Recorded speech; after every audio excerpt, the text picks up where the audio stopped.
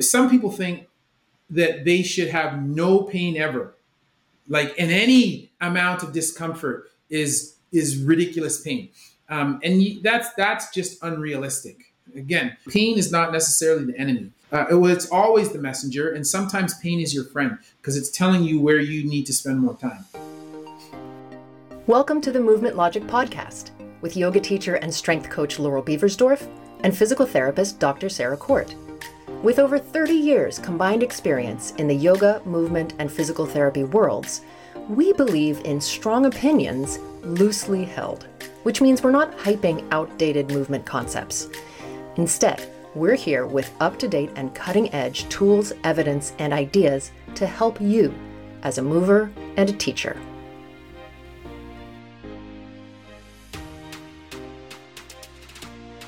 Welcome to episode 30 of the Movement Logic Podcast. I'm Dr. Sarah Court, physical therapist, and I am here with my very special guest, orthopedic surgeon and sports medicine specialist, Dr. Chris Raynor.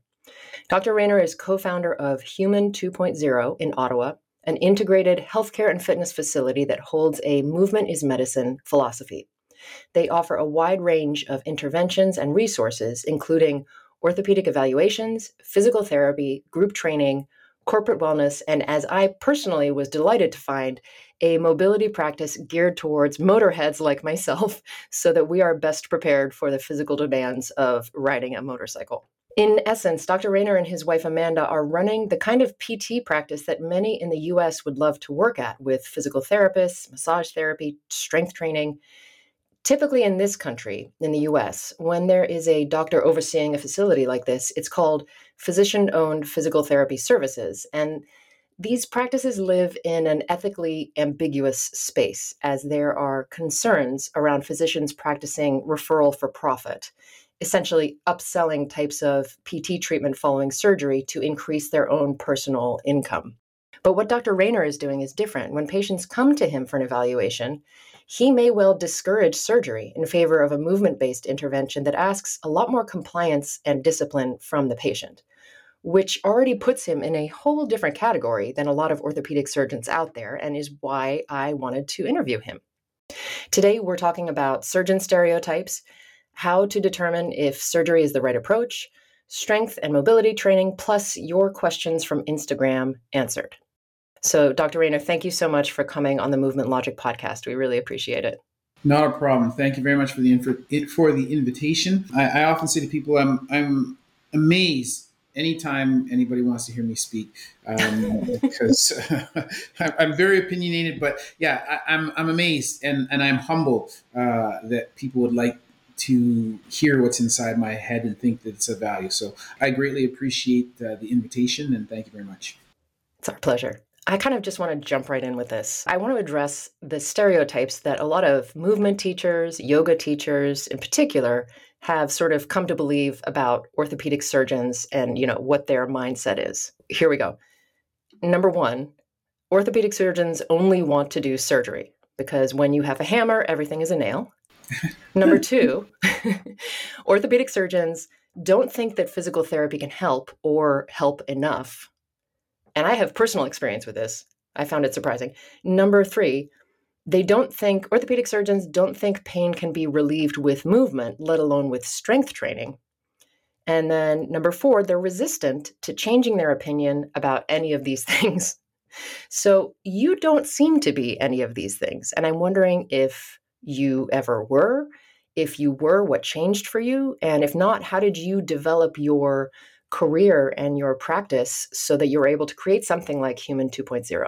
Obviously, I was a classically trained orthopedic surgeon. And when I went through the program, I learned to have a relationship with physical therapy that most other orthopedic surgeons do.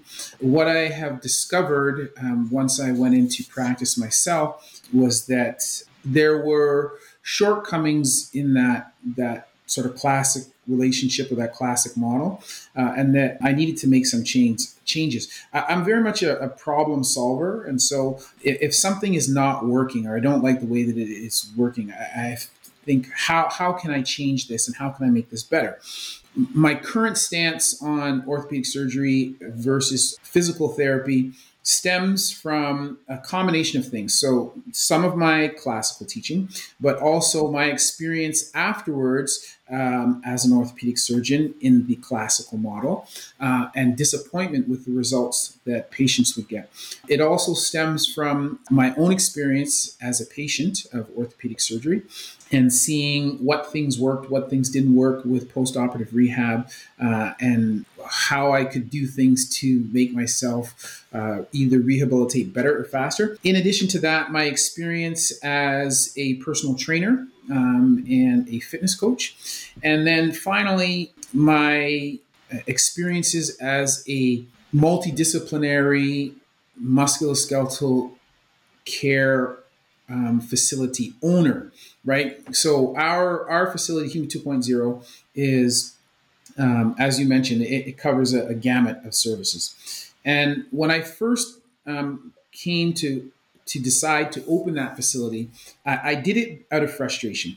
And so the classical teaching is I'm an orthopedic surgeon, I do surgery. And then when the surgery is done, I hand them over to you, physical therapist. And I don't tell you what to do. I go ACL reconstruction, physical therapy, go. And then you do your thing. They come back to me for follow-up and I monitor their progress. And then at the end, once I've deemed them appropriate for discharge and return to sport or return to their activity, then I discharge the patient. So that was the model that I learned, and so that's what I did. And when I first came out, the first couple of years, I'm learning my craft, and I would send people out. And at that time, I was doing a crap ton of ACL reconstructions. So this applies to many different surgeries and procedures that I do, but ACLs was the thing I was doing a ton of at that time. And I would see the whole spectrum of people respond. And some people would respond well, some people would respond poorly. I recognize that as a surgeon, I'm learning my craft. And so not every single operation is going to be technically perfect. But there were times when I would look at a case, I'd review the notes, and I'd look at the x-rays, everything about that case was perfect. When I left that OR, that person had a full range of motion, the knee was stable in extension, stable in flexion. And then I follow that patient up and they would get substandard results. Their knee is stiff. I'm like, what is going on? And so I just kind of would file that in the way in the back of my brain, and I'd carry on.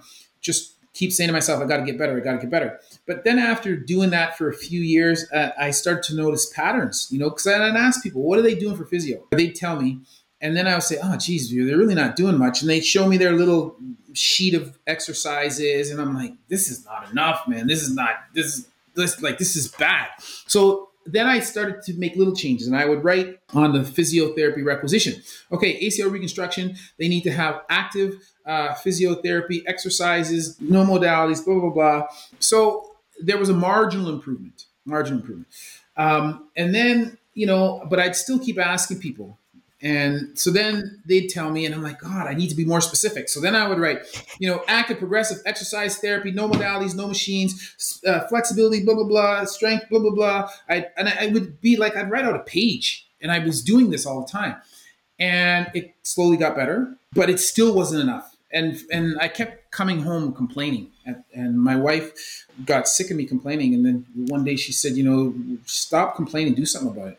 I was like, you know what? You're damn right. I'm going to do something about it. And I'm not thinking that I know more than the physiotherapist. I don't want to tell them how to do their business. But I want my patients to have a good result. And part of this is selfish, because if I do a technically sound surgery, my patients have a good result. That looks good on me. Right? And I don't want to do a good surgery and then have them have a crappy result. And then people go, oh, he's a crappy surgeon. When and I know that what I do for the surgery is like 5 to 10% of the rehabilitative process. The remainder is what they do afterwards, how compliant they are, what they're doing, what their level of determination is.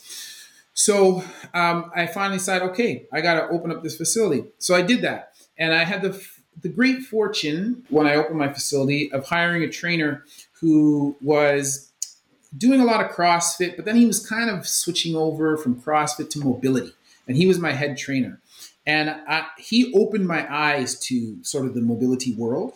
I was like, wait a minute, like this is what you guys are doing. This is what you're doing for the fitness people in our class. But this stuff, I could use this for my patients. How about we start doing some of this over here for the patients? We'll scale it down because they're rehabilitation and they're not training or elite training. We'll scale it down to their level, but let's do these same things. Started to do that and started to see results. And I was like, oh my God. Then the light bulb went off. It's like, hey, I got to think differently about what I'm doing. So that kind of led me along this path that I'm on now, focusing on a mobility-based approach to health, wellness, rehabilitation, and performance training. I'm in the midst. I'm probably about 80 to 90% done for a course that I'm putting together for physios called Apex, and it's going to cover all of these principles. But in my mind, rehab training, performance training, they're all the same thing. I do it because in our realm, in my realm, we do all the same thing. I don't care. I have professional NFL players, NBA players. I have Olympians that train with us. And then I have the average people who work out with us, or the average competitive athletes that train with us and work out with us. We do the same thing for everybody. We either scale it up for the people who are elite, or we scale it down for the people who are rehabbing. But we do the same thing for everybody. And so now in my mindset, I played high level of football, varsity football, and then I went to the CFL in Canada. So our version of the NFL. It was very short lived, mind you, but at least I went to the show. As a competitive athlete, like everything's about training and how to improve your performance. And so in my mind, everything is a sport. And I don't care whether the sport is for grandma who's 95 and she just wants to be able to get down on the floor and play with her grandkids. That's her sport. I look at everybody as an athlete, and I'm going to make every athlete the best damn athlete for their sport that I can. So in my mind, surgery is just one part of this spectrum, and it's only one of the tools. There are so many other non-surgical tools that we can do either pre or post surgery, or to avoid surgery in some cases. My experience in all of those different areas has kind of led me along this path that has made me think differently than my colleagues. And I know that I'm a little bit of a unicorn in orthopedic surgery, but there are two things that let me know that I'm on the right path. And we've had our facility, this is going into the 8th year. So number one, when I was training, I didn't get along with all of my instructors. So all of the senior surgeons that were teaching us. And there was one in particular, he and I are like mortal enemies, right? Like it's like if I see him on the street, it's on, right? And so that guy, and he doesn't like me and I don't like him. But because my office is the gym, I'm seeing patients that come in. Some of my patients go there, but they're not all my patients. There are lots of other patients from all across the city. We're a city of 1 million, and there's like 60 orthopedic surgeons in town. There are times when patients will be in there, and the therapist may ask me a question, which is another one of the benefits of being in this multidisciplinary place. They can just directly ask me a question because I happen to be there, even though it's not my patient. So they'll ask me questions all the time. And I started to notice every once in a while they'd ask me a question. They'd say, oh, this person had a knee replacement and it was done by surgeon so-and-so. And I'm like, ooh, but I know I don't like him, but I know exactly what he wants and I know what he expects. And I'd say, oh, well, I train under him and this is kind of what he would do. And I started to notice that more and more we're seeing patients from him. And if he will go to the extent to take his patient that he wants to get a good result for and send them to his enemy to get that tells me we're doing something right? So that was number one. That's the first thing that lets me know that I was doing something right. And then for the first several years that we were open, lots of orthopedic surgeons knew about my place and they were like, oh, what are you doing? Why are you spending money doing that? Well, you should just buy a cottage and blah, blah, blah. And they thought it's a dumb idea, right? Like, why would you do that? Because we are not like the United States. And so there is this ethical gray zone of owning a place like this. And nobody wants to get involved with that. However, just at the tail end of COVID, on the other side of town, a group of 5 orthopedic surgeons from another hospital just put up a place almost, it's not fully identical because they haven't completely drunk the Kool-Aid. It's 80% the same as Mhm. our place. And I'm like, oh, I thought you guys thought I was stupid before. But now they're kind of, because the results speak for themselves. Surgeons, not only the guy that I don't like, but there are other surgeons that they send their problems to us, Mhm. right? And why would they do that? Because they get better. It's like, oh, they've been over here, been treated, things haven't worked. Let's send them over to Chris's place, and oh, now they get better. So both of those things tell me that it's a very, tacit approval Yeah. from the community that some people are starting to sort of see the light. Yeah, and we're seeing that. I mean, I'm seeing that here in Los Angeles as well with different surgeons that have sent me patients or just relationships that I've sort of built over the years. But so by the time that you have people that come to you, let's say for an evaluation, they've come to you for potentially for surgery. Whereas it seems to me like your approach a lot of the time is to help people who don't need or wouldn't benefit from a surgery to not do it and instead do the work that they would benefit from. What do you do when there's the opposite? You have someone who actually would benefit from a surgery, but they don't want to do it.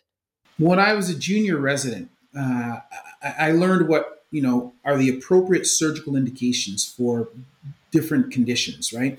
And so when I saw something, I remember a particular example. I saw a young man who had a fractured calcaneus, and this was a young, healthy, active guy. And I said, "Yo, you need to get this fixed because." And oddly enough, or interestingly enough, he was a motorcycle rider.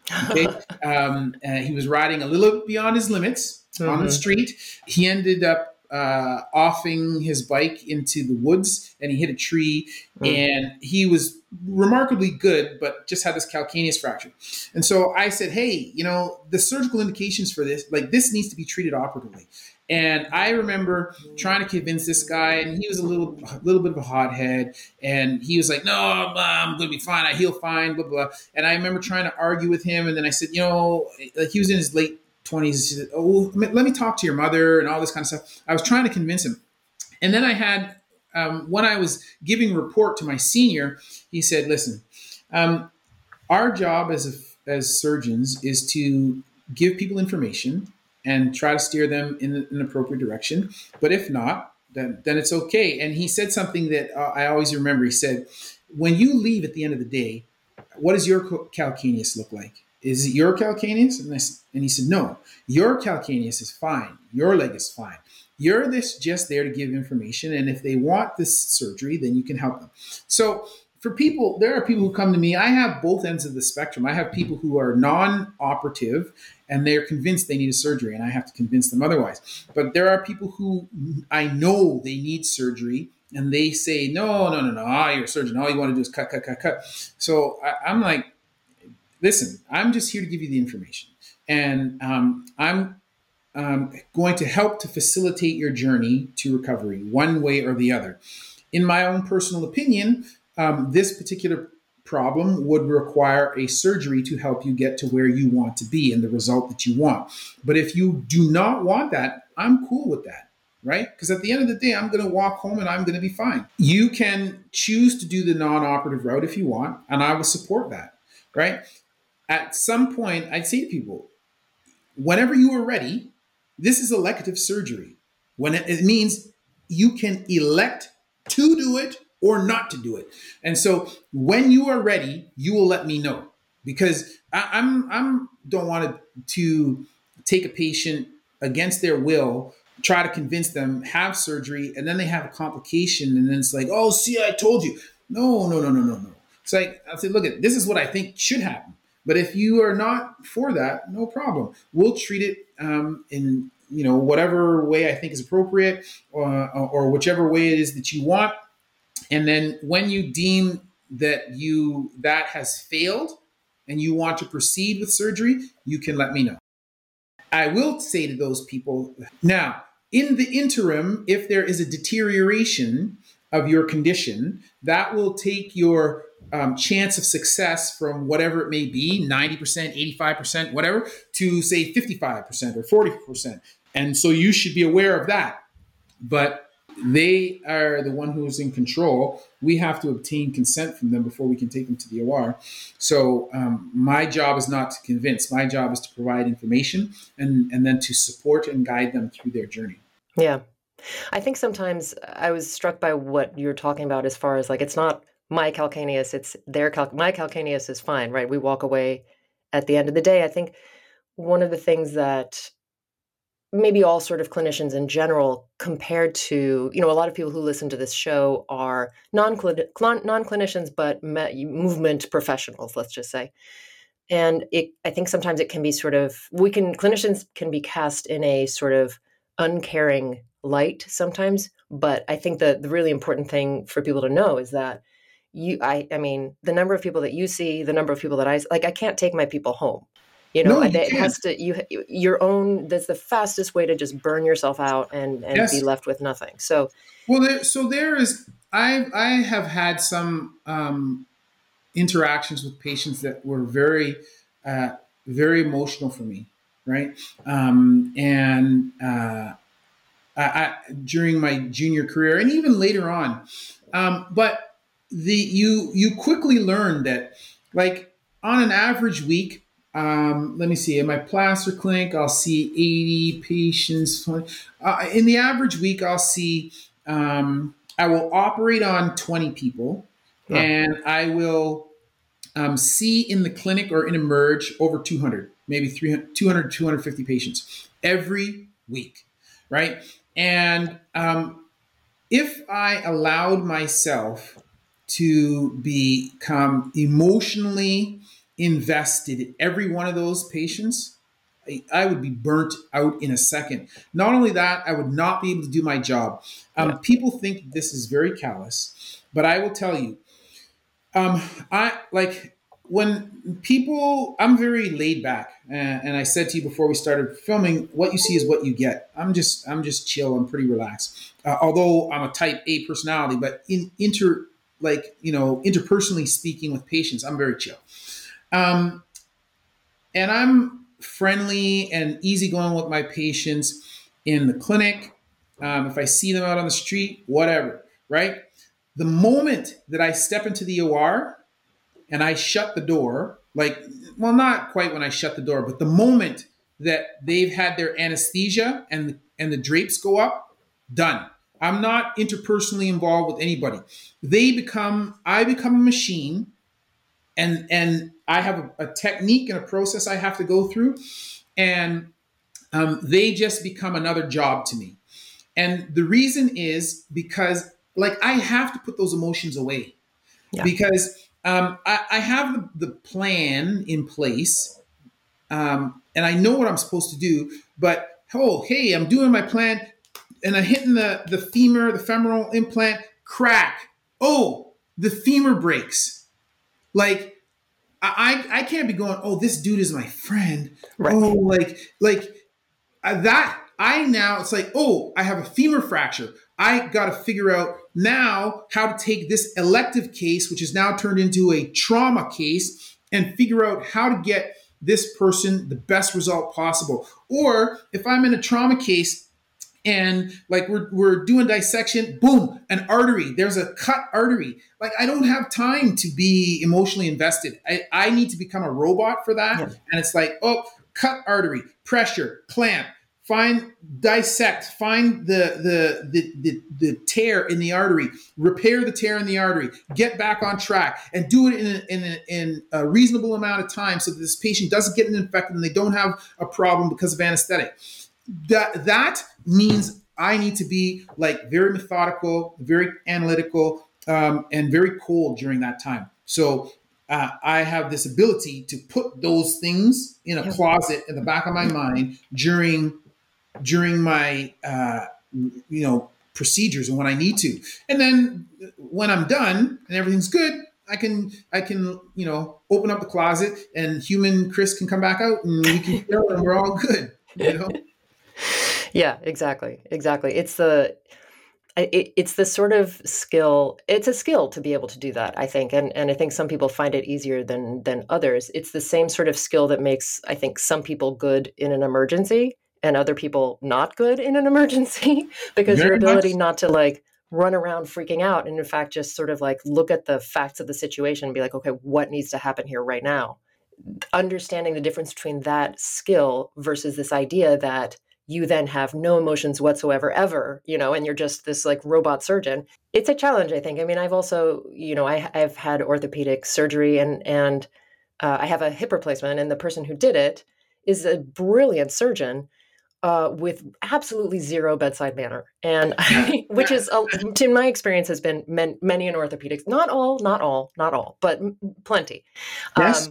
But I also myself was able to look at that situation and be like, well, do I want the person who is probably the best in this city of Los Angeles at this surgery Yeah. doing it? Or do I want Yes. someone who's going to like stroke my arm? And I'm like, well, I don't need, personally, I don't need the arm stroking. I need the like, skill set. So I think it just depends sometimes on people's needs and what they're able to, how they're able to take care of themselves. I do see, and I've been thinking about this in particular more and more lately because I'm sort of seeing more and more of it. I have patients that I see who have had surgery upon surgery upon surgery upon surgery. Not, sometimes it seems like they're almost addicted to it, or they only believe that surgery is the thing that's going to fix whatever's wrong. And these are also then the patients that are not getting better with movement interventions, but I hesitate to think that the movement intervention is not useful because I'm using all of my tools, right? And sometimes it's people who've had multiple spine surgeries, but it's not limited to multiple spine surgeries. I have a couple of people that I work with, and it's almost like the patient has come to believe that they are, for whatever, physiobiological reason, a special case. And I don't mean that in a rude way, but like there's something that's like there's an asterisk next to them, and the only thing that works for them is surgery. None of this other, they've tried everything, and the only thing that gets them better is surgery.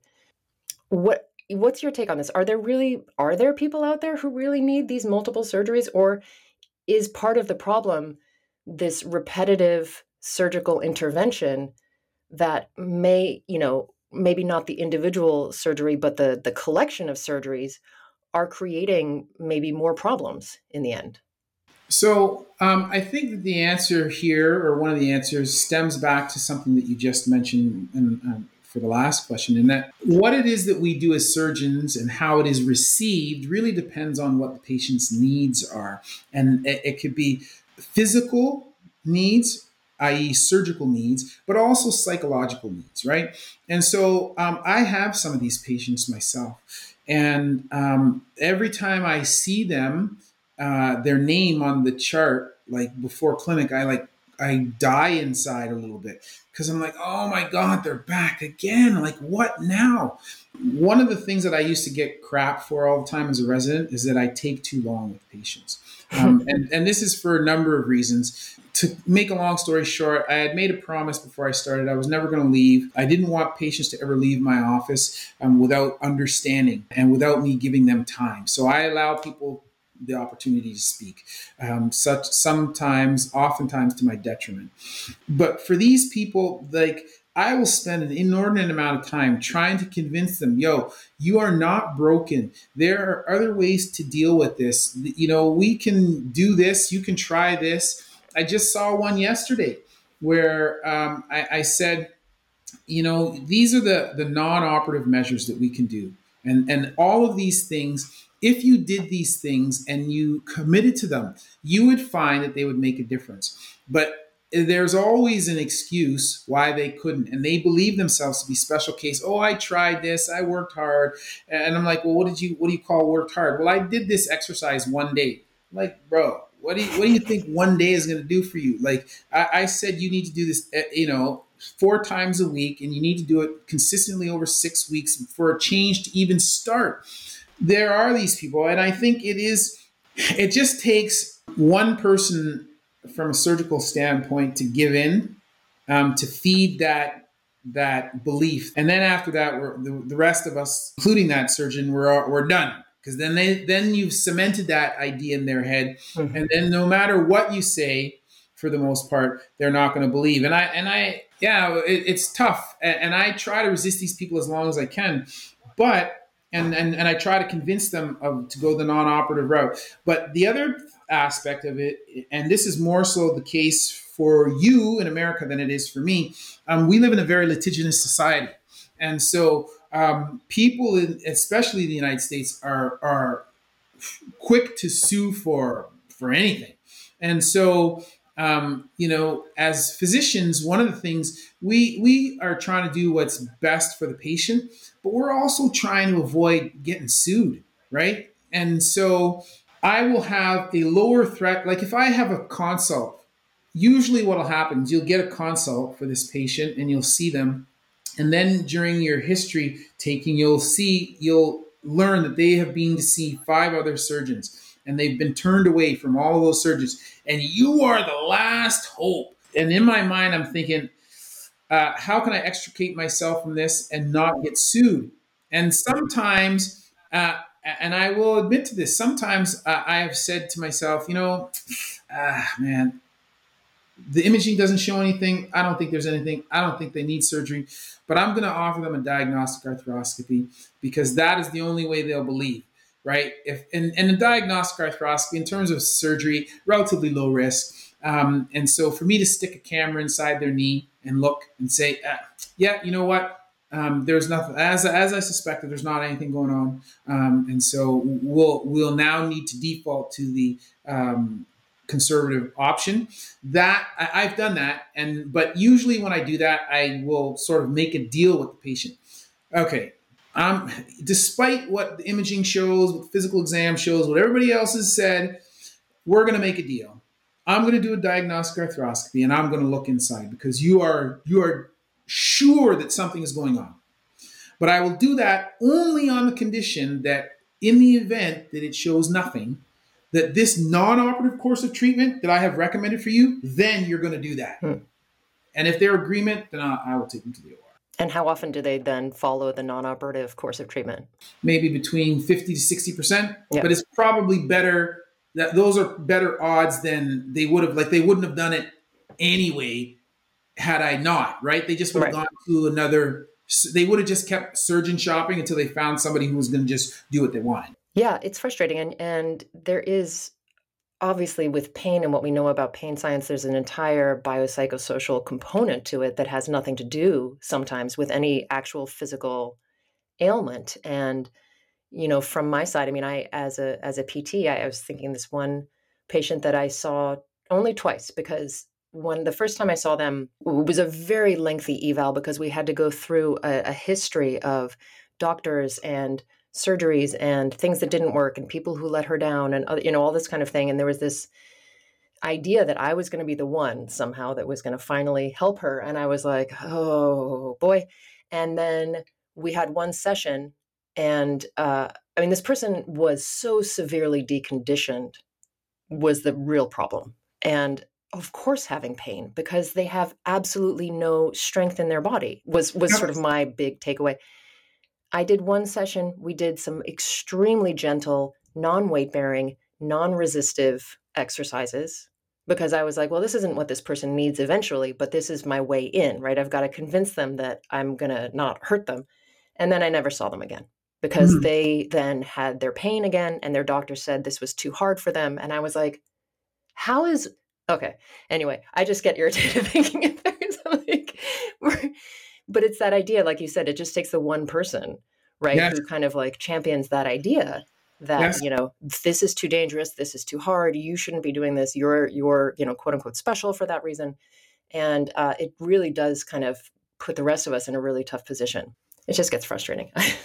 Listen, I get frustrated with that as well. And I have both from the viewpoint, oftentimes I think there are some therapists that are who are enabling in that way, but also family physicians. And I'm more so frustrated with the family physicians because I think to myself, bro, you're not even a specialist, man. You know next to nothing about musculoskeletal care, and you're going to tell this patient, "Oh, this is too hard." Shut up, and it's like then I gotta. But they have the the trust relationship with that patient, right? Right. So then I have to figure out how to explain to the patient without encroaching upon that trust relationship that they've established with their physician, and say, no, actually, I disagree that that's too much, and here are the reasons why, and I try to explain, but that frustrates the hell out of me.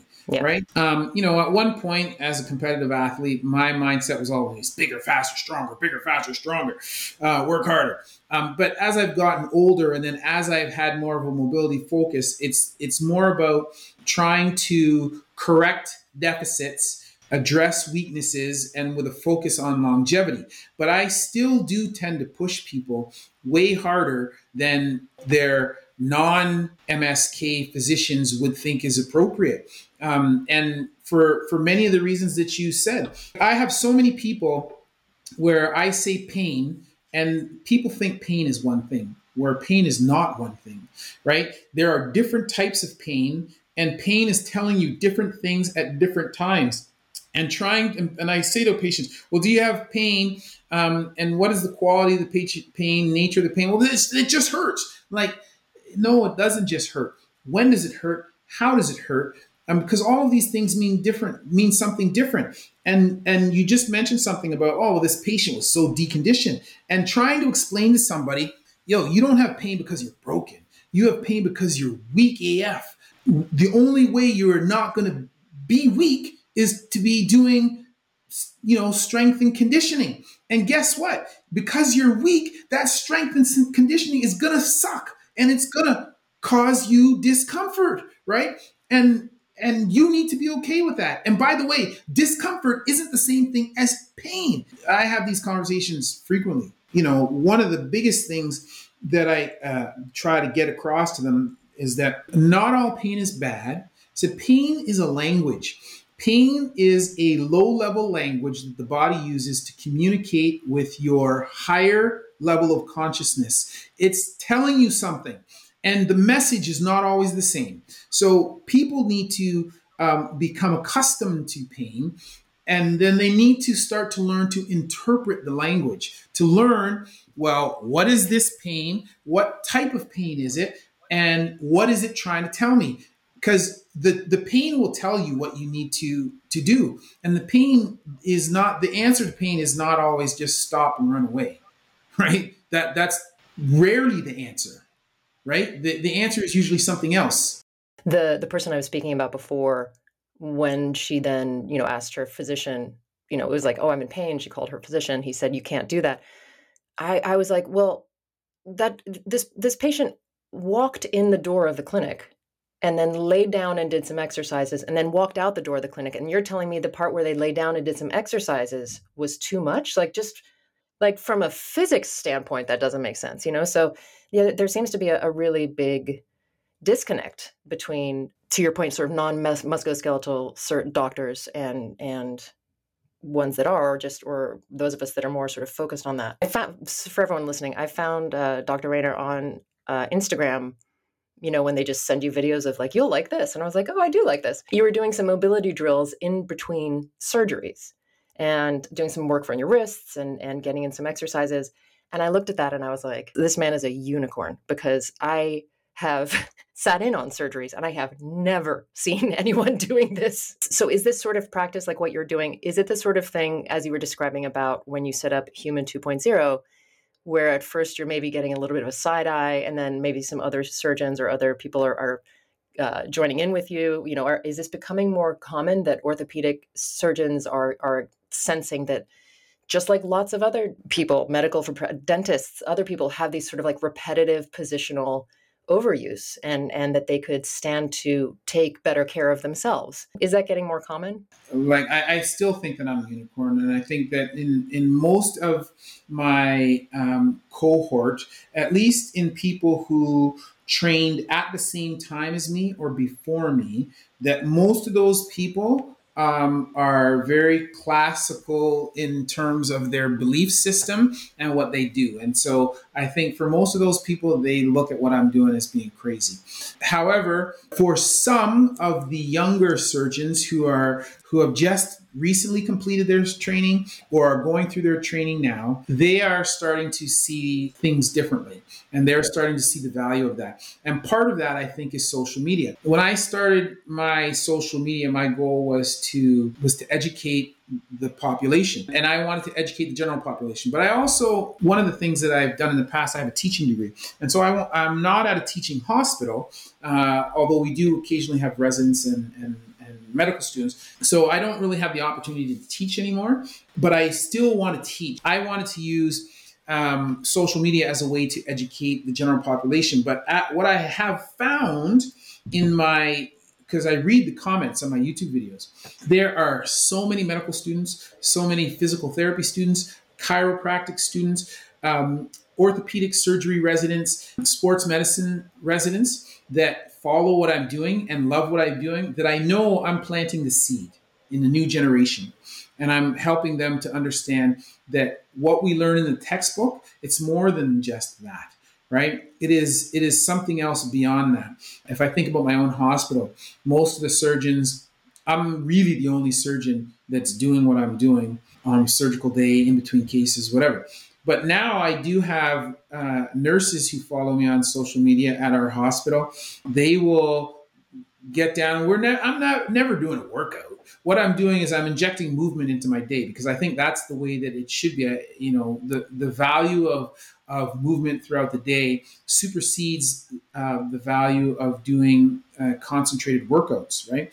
And so I have them doing stuff throughout the day, and I will tease them. Like you had to grab that thing. That was a chance for you to do your A to G squat, right? Like, let's see your full depth squat. And so now I have nurses that are doing that, and it's kind of a game, and we're joking with each other.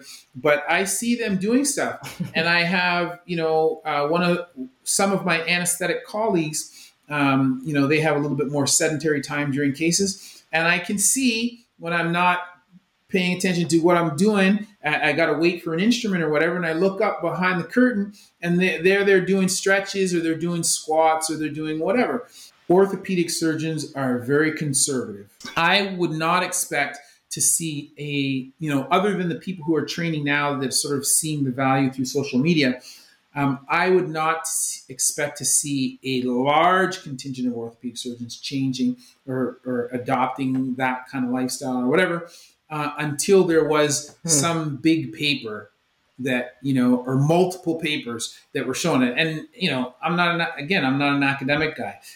So I'm not doing that research, because there are certainly, we are doing repetitive tasks. And there are things that I think about all the time, like when I think about my own practice, I way more prefer doing arthroscopy than I do prefer doing open procedures, although I do knee replacements, hip replacements, and trauma cases. And that's just simply for the one reason, like I noticed that I'm looking down, I'm 6'2", and everybody else in the OR usually is shorter than me. So either they all got to stand on stools, or I got to have the table down low, which means I'm doing this all the time. And there are times like I'm kind of like, what the hell is wrong with my neck? And then I realize, oh yeah, I was looking down like this for 8 hours.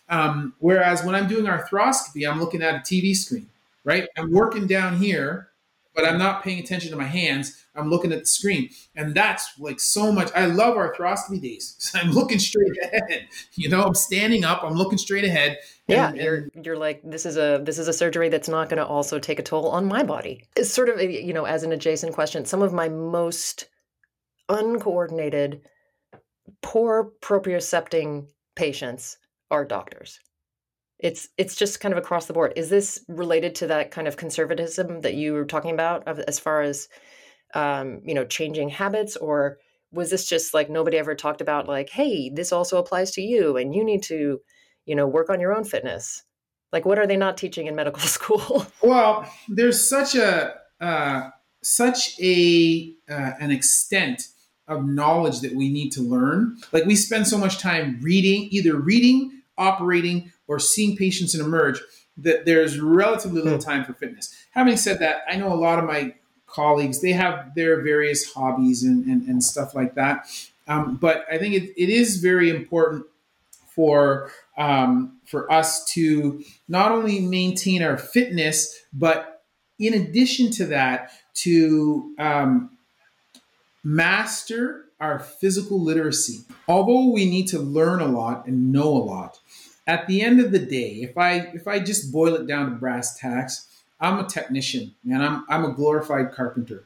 And but the thing is, I'm a carpenter on the inside of the body. It's a very complex machine, and I work with very fine instruments, and the tolerances of joints and bones is mere millimeters. And so it's important for us to be very dexterous, right? And I know several colleagues of mine that are brilliant. They are super smart, right? They know everything that there is to know about their particular aspect of orthopedics. But I would never have them operate on me, and I would never send anybody that I cared about to them for surgery. Not because they don't know their shit. It has nothing to do with that. It's just that I've seen what their hands are like. You know, I may not be the most well-known orthopedic surgeon in the academic realms because of, I'm not publishing articles or whatever. In the medical realm, the way that you know that things are, that you are doing things well is when medical colleagues will ask for you to do their surgery, or they will send their family members. Like when people send me, they send me their mother to operate on their mother, right? Then I know, okay, that's what I need to know, right? So, but to come back to your point, the dexterity matters. I don't think people all understand the importance of that, and especially, as I said, my cohort and older. But I think that the younger cohort is starting to see the light, and there's also been a push recently in the last 5 years for orthopedic programs in both Canada and the US to switch to a more competency-based model. Okay, so before you just went through, you did year 1 through 5, then you write the exam, you write an exam every year, you write the exam at the end. If you pass the exam, then you become an orthopedic surgeon, you go do your fellowship, and then off you are to the races. Now, they don't want to make it a time-based thing anymore. Time-based loosely, but more importantly, competency-based. So until you've demonstrated certain skill sets, you cannot progress. And so with that, there is a little bit more of a focus on physical skills, manual skills. That also has influenced a little bit more of a shift in that direction. And the final thing that I'll say on that is that, and so one of the things that I'm always telling myself is if I'm going to talk, I need to walk the walk. And I don't want to prescribe any exercise for a patient that I can't do myself. It is a point of pride for me that I am trying to develop skills, whatever it may be, handstands, strict muscle up, ring muscle ups, planche, leap, whatever. I'm trying to develop skills for myself. I'm 53 years old, but I'm trying to develop skills for myself that I think all humans should be able to do. I'm trying to demonstrate to my patients that this exercise is so important that I think it's important for me to do.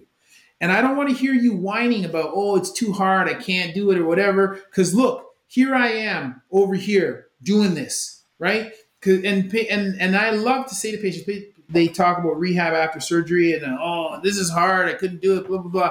And then I say, oh, by the way, did I mention to you that I've had 5 knee surgeries? And yeah, here's me doing this thing. And here, let me show you this video on YouTube where I'm doing this thing that I told you to do and you can't do it yet at 5 weeks. And here's me doing it 3 days after surgery. Come on, let's get with it. Sarah, I'm going to totally change the topic here because I have 3 questions for you. Oh. Why do yoga teachers have so much hip flexor pain? Why are yoga teachers who tend to be quite hypermobile so tight all the time? And how the heck can all these yoga teachers with yoga butt get rid of their yoga butt, aka proximal hamstring tendinopathy? How does this work? Like, what's the deal? So that's a lot of questions all at the same time, and that would be very hard and take up the length of this entire episode for me to answer. So the good news is I'm not going to have to do that. Ooh, And the reason why I don't have to do that is that we already made an entire tutorial. 5 hours. 5 hours. Keep it forever. Forever. Review as often as you like. As often as you'd like. 5 continuing education credits with Yoga Alliance. Those are important. Maybe. I mean, that's up for debate. But anyway, we've done a bunch of tutorials. This is our 6th tutorial. And incredibly, it was overwhelmingly our most popular tutorial when we first launched it last year. Does this relate to the 3 questions that I asked you? It absolutely does, because this tutorial gives really practical answers in the form of movements and exercises to help you understand if these things are happening to you as a practitioner or as a teacher, or to your students, why they might be happening, and what you need to do to help. And it's not only those things. Wait, what were the ones that you said? Well, it was hypermobility, hip flexor pain, and yoga butt. There are more though, right? So many more. We talk about SI joint pain. We talk about tightness, just feeling tight all the time, even if you're not hypermobile. sciatica. IT band syndrome. All of these things that are very common for teachers and are exceptionally common for our students as well. Yeah, and it's not just the practical exercises that potentially address some of the symptoms that students might be experiencing that help fill in the strength gaps that might be contributing to the problem. Spoiler alert. There are some strength progressions that include kettlebells and barbells in this tutorial. There is also some exceptional anatomy instruction. Thank you, that was my part. And so we're putting it all together with the science, the theoretical, and the practical to help you actually have more solutions to offer your students and to be of service to your students in a way that speaks really quite directly to a lot of the problems that they are going to probably come to you with, as it turns out. So why are we talking about this right now? Because we're having a sale. We've actually discounted this course. Whoop, whoop, whoop. You can buy it at a discount, which is less than full price. So we've actually discounted this thing more than 25%, which is probably the best sale we've ever had on a single tutorial, wouldn't you say? Definitely. Yeah, so if you've been wanting this tutorial, if you missed it the first time around, you should snap it up quick, because this sale will end. It will go back to full price. So it was around $130. Now it's $100. So just in case you don't know, it's me, Sarah, but also Jaisal Parikh, who is a genius and the co-host of the Yoga is Dead podcast, which I highly, highly recommend you check out. So make sure that you click the link in our bio, head on over to the page that tells you all about what's included, and snap it up before it's gone. One of the populations that I work with is older women. And I see time after time that they need to get stronger. And I just had a recent patient that I'm just so frustrated, because they were seeing another physical therapist and they were actually getting weaker. They were shuffling more. They were stooped more because they were given exercises to do that were just far too easy. They were given the little pink dumbbells, or the yellow resistance band, and they were told 3 sets of 10, and they could do 3 sets of 10 in their sleep. A lot of people are afraid of hurting themselves with strength training. I think people get this idea that they could really do some harm to themselves. But what I see is that in particular for our older patients, they're more likely to hurt themselves by not banking the balance and strength benefits that come with weight training. And I end up having to do quite a bit of re-education for people. Is that something that you find yourself doing as well?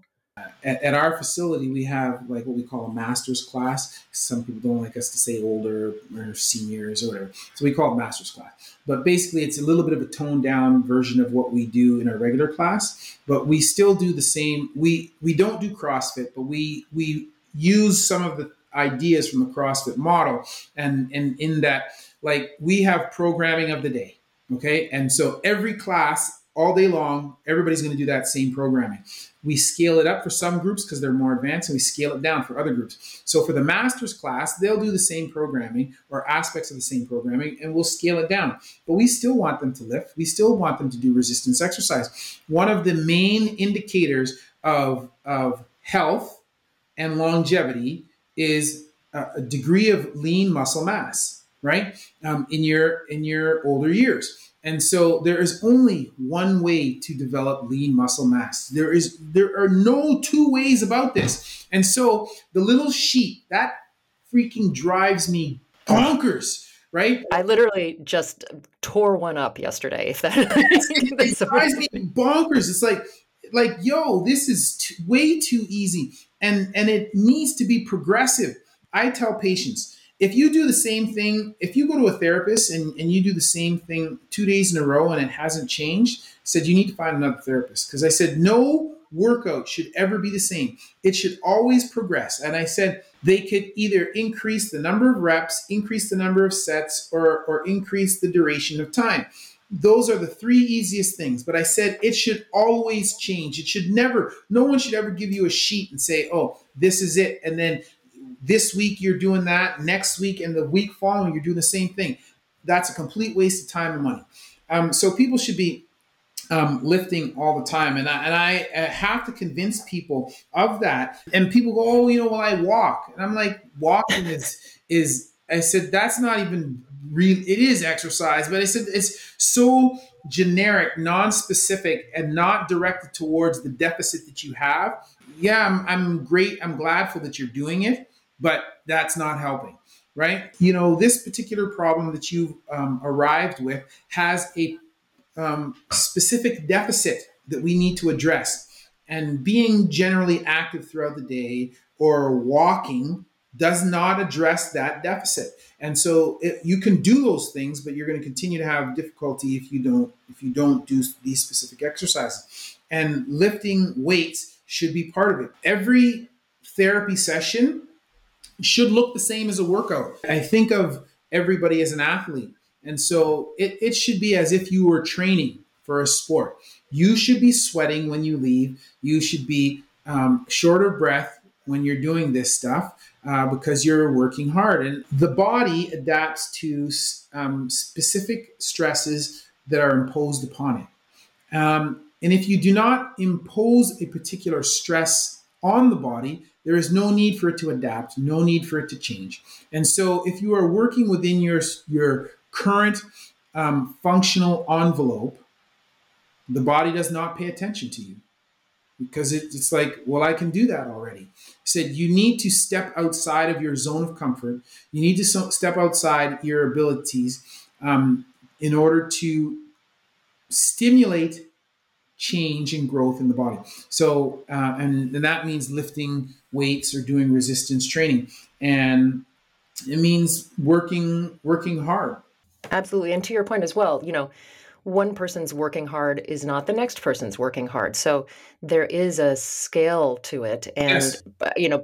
And I think the same way. I think about, rehab to, elite athlete is just a series of progressions Yes. of difficulty in various ways. And that's really it. And I think the part where people get stuck often is when you're in the rehab end of it, when there's pain, I found it difficult both to convince patients sometimes, but also to convince colleagues that doesn't mean that they shouldn't be strengthening. That doesn't mean they shouldn't be doing something that's hard for their body. And I don't know if you have thoughts about that in particular that you might want to share, but that seems to be sort of a bit of a sticking point. It's like, well, if they're in pain, we have to take it really easy and maybe we just do some massage, but a reluctance to then also make the person effort in any way. Part of the fault lies with the therapist, because the therapist themselves I understand why they would do this, because the therapist doesn't know, what surgery or how the surgery was done, what are the complicating factors. No, they don't want to do something that's going to break something or wreck the surgery, whatever. I get that.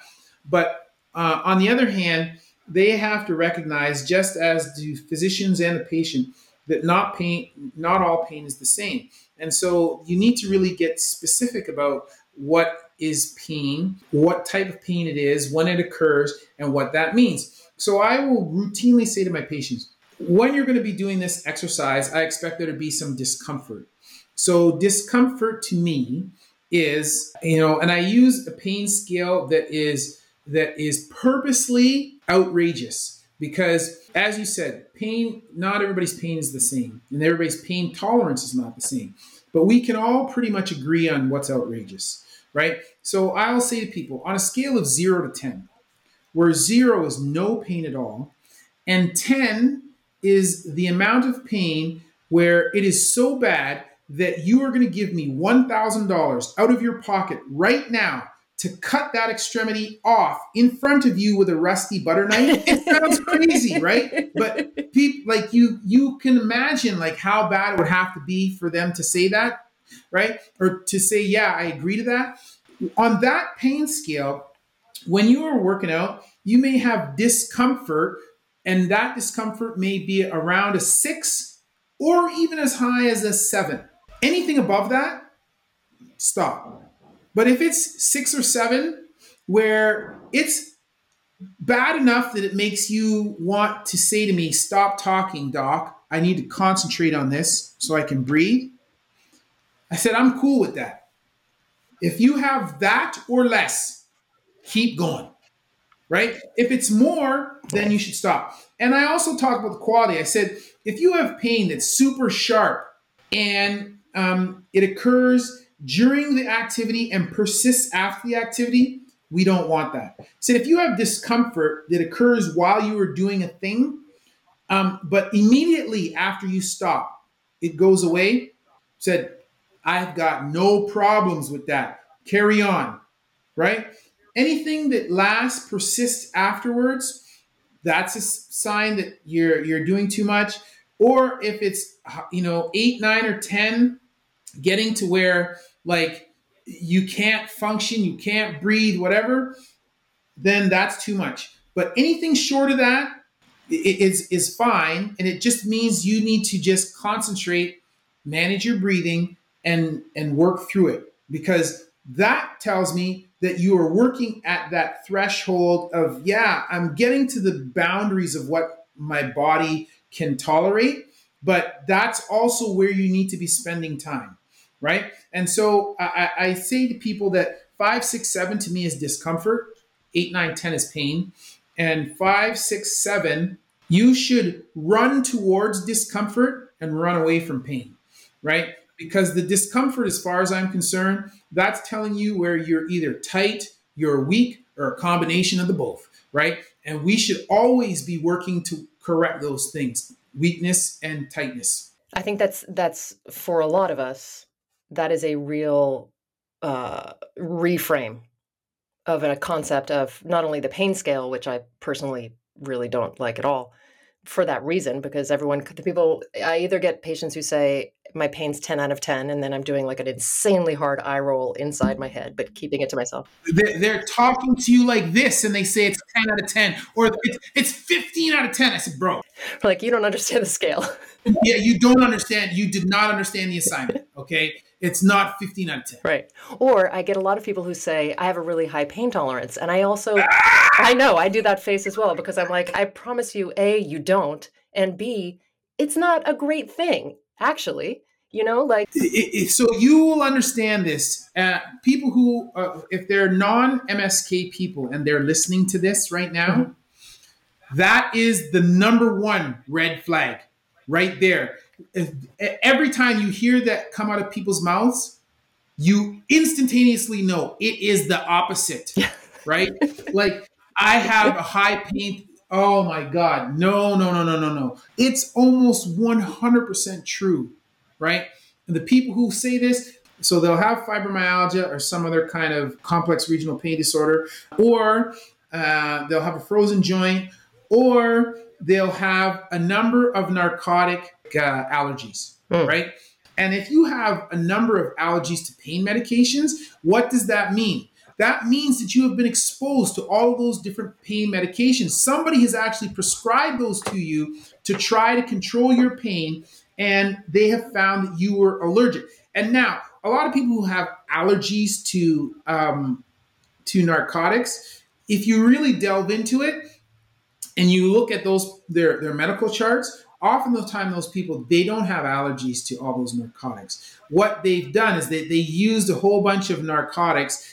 It didn't control their pain. And then they've said to their physician, who who oftentimes is not necessarily well versed on narcotic analgesics and MSK issues. Oh, I have this side effect. I have this. I have that. And they go, oh, you're allergic to that. And oftentimes, we will, when we're in the OR, when we'll have these patients and they'll be allergic to so many different things. So like we have no choice in the OR, but to give them something to which they're allergic, right? Because otherwise we can't give them any analgesic. And many times, almost all the time, we'll see they're not allergic to it. They have no reaction. Once they're under anesthesia and they don't know that they're getting that thing, we give it to them to control their pain. They have no issues with it, right? But it's because they've been exposed to a whole bunch. Some people think that they should have no pain ever. Like, and any amount of discomfort is ridiculous pain. That's just unrealistic. Again, pain is not necessarily the enemy. It's always the messenger, and sometimes pain is your friend because it's telling you where you need to spend more time. Yeah, absolutely. Oh, this has been so great. Thank you. I have a couple of more questions from Instagram that were submitted. The first one was, do replacement parts come in different shapes and sizes? Yeah, so in the past, most implants came in sort of generic sizes and generic shapes. They would have one sort of shape. Say, for example, the next gen knee implant. Okay, so that's a Zimmer Biomet knee replacement implant. It's kind of middle of the road implant, okay, in terms of features, quality, and price. And it's one of the most commonly used ones in North America. So the next gen implant has a basic shape, okay? But it has different sizes because obviously the next gen implant that goes in my knee is not going to be the same size that goes in your knee. And so that was up until maybe the last 5 to 8 years or so. And then we start to have 3D printing technology. What you found with the advent of 3D printing technology is that you could then now start to make custom implants. And not only could you make custom implants, you could make custom cutting jigs for those implants. Because in the past, with the generic sizes, we had cutting guides, one set of cutting guides for everybody. And we cut to certain angles, certain dimensions, and then we slap on these generic implants, different sizes, but generic implants. But now with 3D printing technology, where you can print implants and you can print guides to match your specific anatomy, now you can, if we don't do this in Canada because of the price and because we are a universal healthcare system, but in the United States, you can do this. If you have the money, you can pay to have a 3D CT scan of your joints done. And then from that, they can build and 3D print specific jigs that are designed to match your anatomy. And you can custom tailor certain alignments based on computer referencing and the 3D model of your skeleton. And then they can create custom jigs for you and custom implants that mimic your native anatomy and are custom designed to you and that have jigs that will cut to you. So that's something that has occurred over the last sort of 5 to 8 years. It's not in widespread use, again, because of the cost. That's very cool. I didn't know that about the 3D printing. That's a really interesting development. Yeah. And I think in the future, as the cost of 3D printing comes down, that will be more widespread. That will become a more widespread option. And I actually have an idea I want to pitch to Elon Musk because he's got all the money in the world, kind of around that. But I need to get a larger social media following first, so that he can actually notice who I am, and then I can pitch it to him. Maybe we can brainstorm some other billionaires, because I would like you to find someone maybe a little more, I don't know, a little more stable behaving, perhaps. I'm not sure. Anyway. He has become rather erratic. Sure, I think there's for at sure. least a handful out there at close to or at his level that are much more below the radar that might be an easier person to work with. True.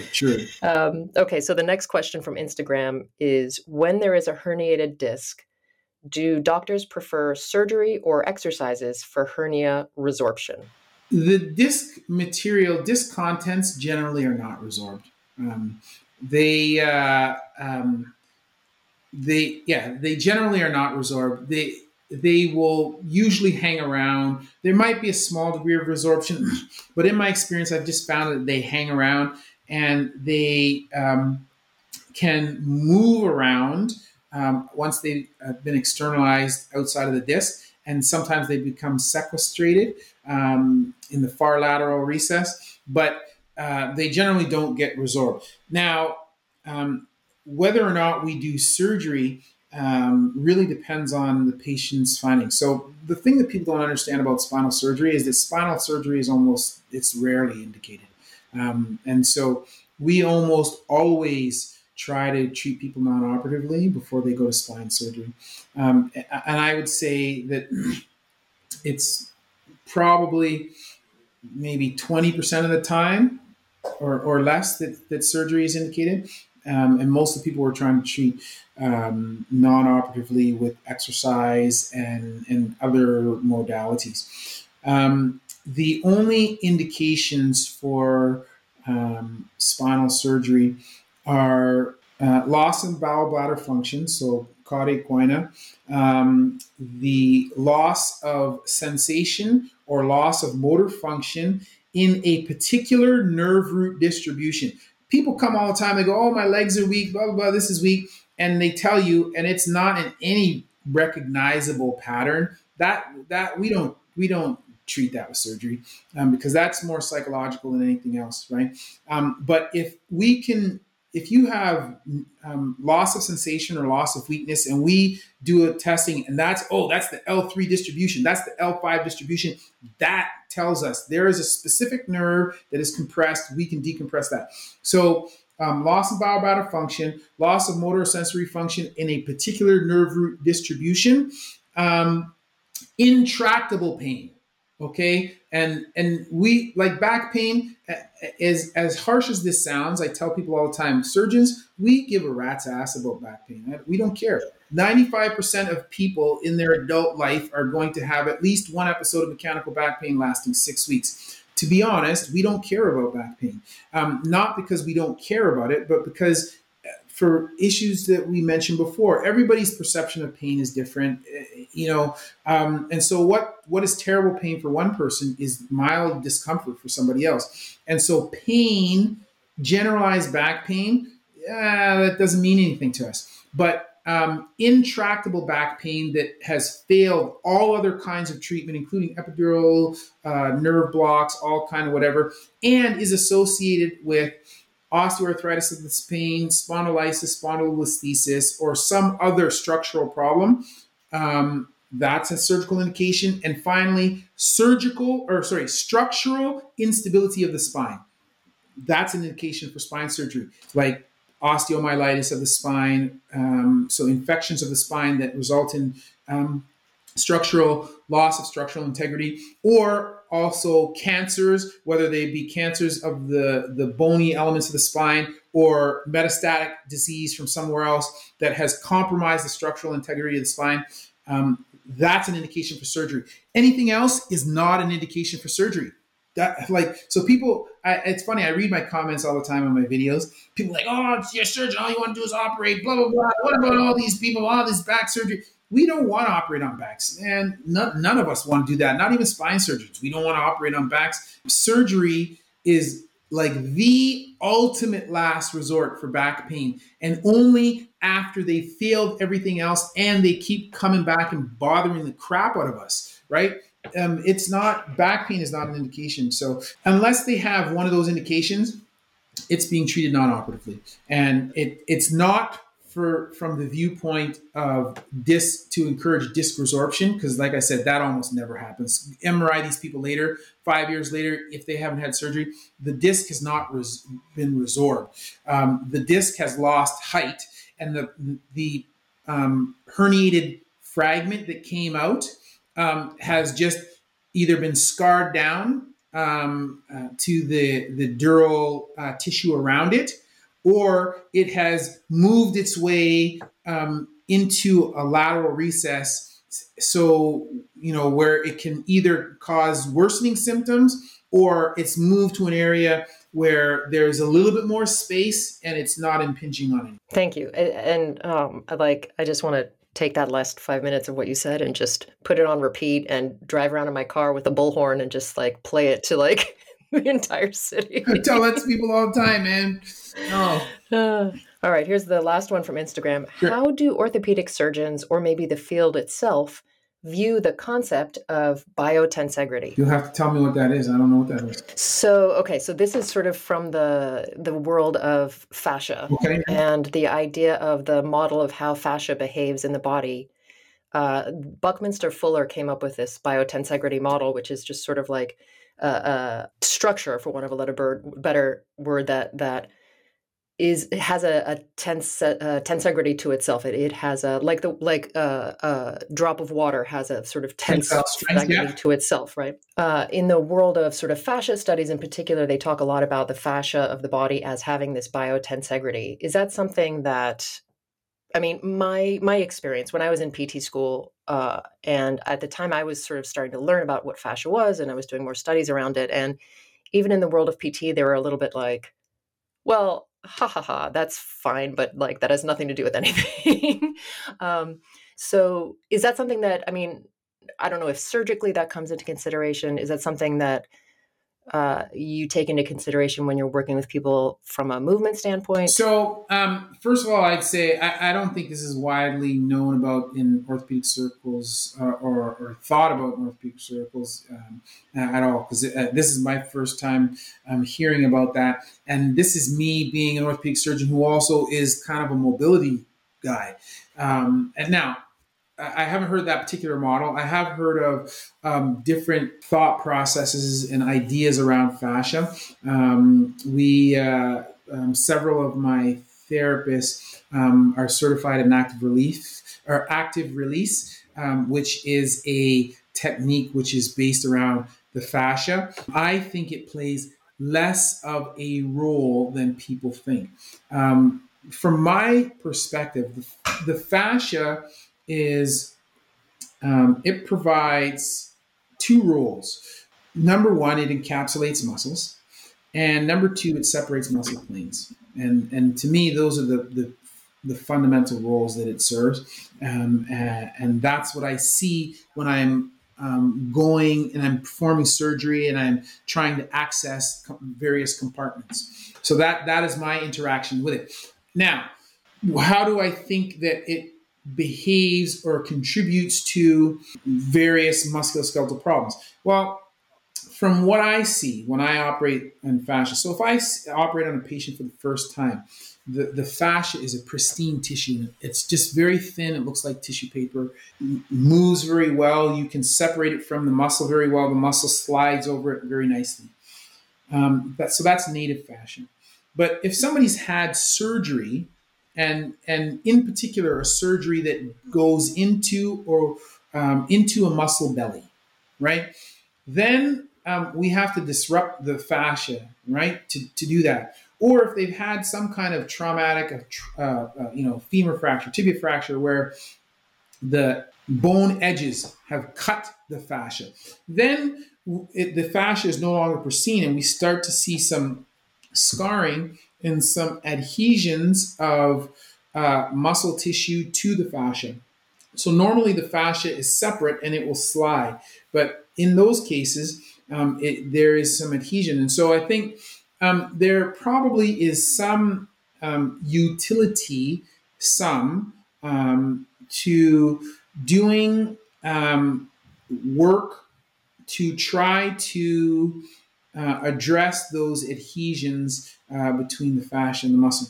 But people who think they're doing a ton of fascial work, I think that they're kidding themselves. That I think it's having less results than what they believe. And because I can see like just how difficult, like say for example, I did an anterior approach on somebody 4 months ago. Anterior approach total hip arthroplasty.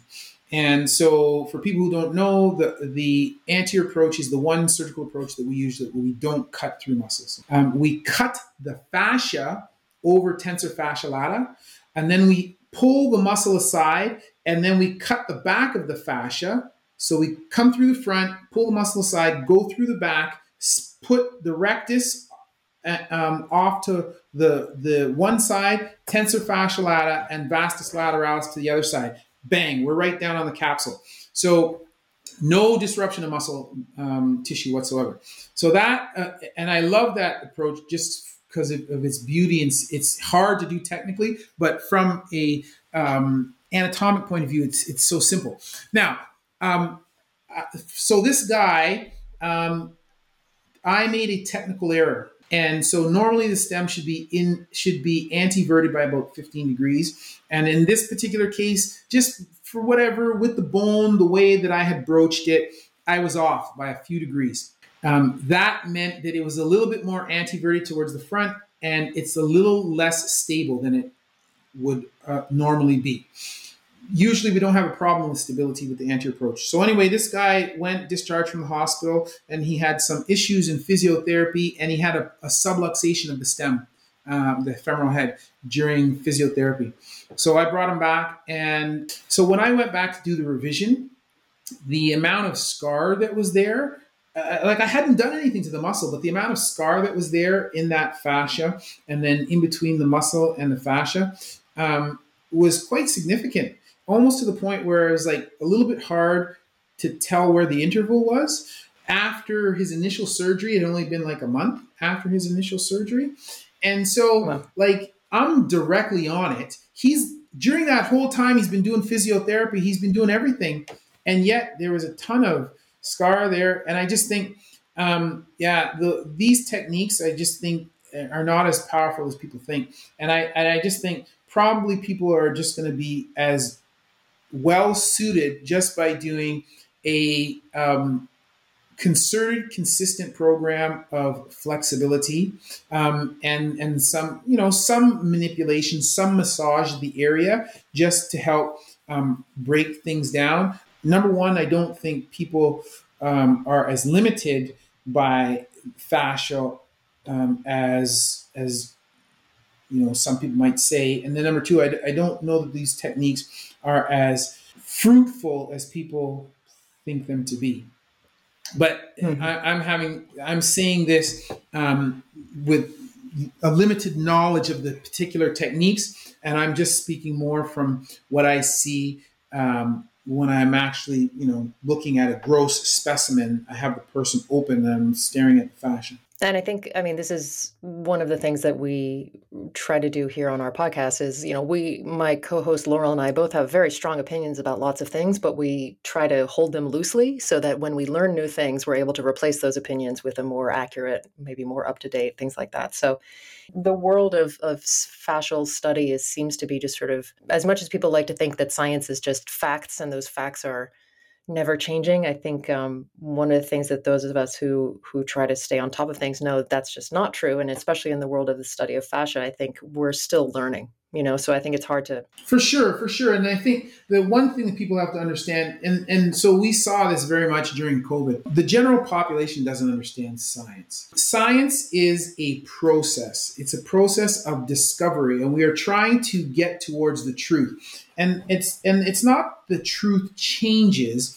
It's just that as we learn more about whatever particular thing we are studying, we start to learn what questions to ask, because the previous questions that were asked were not perhaps specific enough or pointed enough or directed enough, or they were directed in the wrong direction. So we start to learn what questions to ask. We also start to have better instruments and better tools with which to analyze the results. if you think about, say, telescopes, the original power of the first telescope compared to the power of the James Webb's telescope are orders of magnitude different. And so the science that you could ascertain using the first telescope is much different than what you can ascertain with Hubble or the James Webb telescope. People go, oh, science, you can't trust the scientists, they're lying. No, they are revising their opinion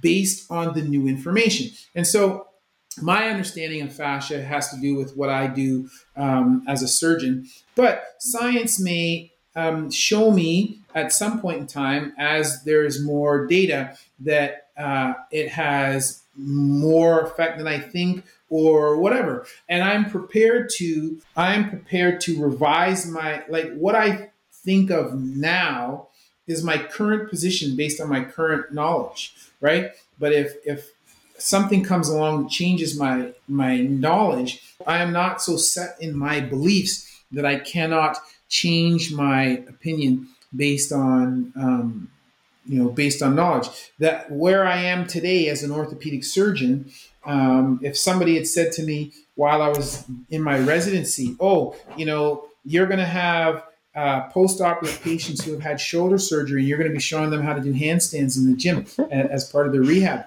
I would have said, man, get out of here. Quit. You're, I don't know what you're smoking, but I'm not having any part of it. Right. But I do that now because I've learned that teaching handstands, is all about scapular control. Right. And to me, the scapula is the stage upon which the shoulder acts. If I want someone to have good shoulder function, I need to first teach them how to have good scapular function. And I can't think of a better way to do that than to teach people how to do a handstand. Not because I want them to do a handstand, but when you are learning how to do handstand, you need to learn how to retract, depress your scapula.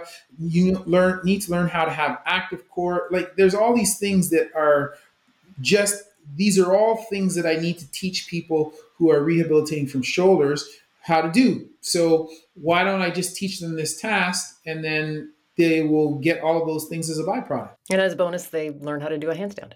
As a bonus, they learn how to do a handstand. I want to thank Dr. Raynor so much for joining us today. Could you let us know what's the best way for people to find you? My main platform is on YouTube. So I am Chris Raynor at Chris Raynor MD on YouTube. I'm on Instagram as well, at Stable Knees with a Z.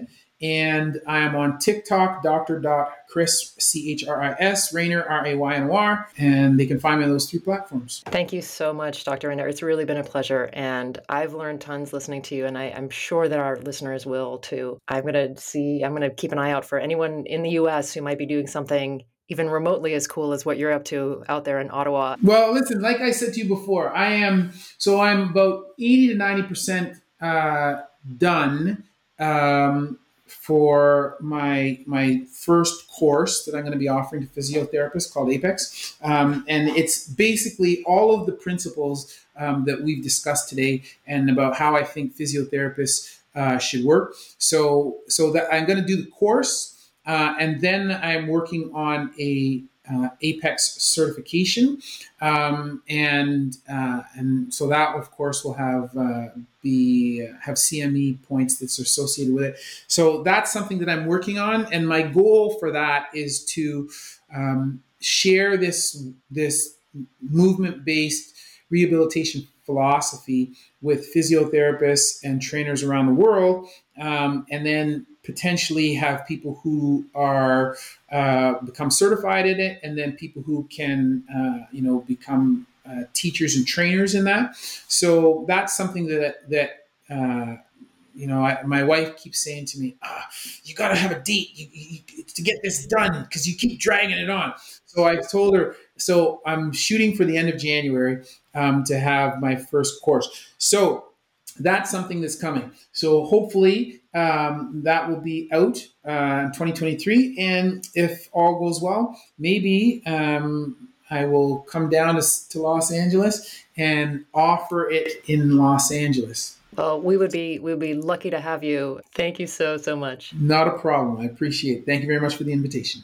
Thank you so much for joining us on the Movement Logic podcast. It helps us out so much if you like this episode to subscribe and also to rate and review either on Apple Podcasts or wherever you listen to podcasts.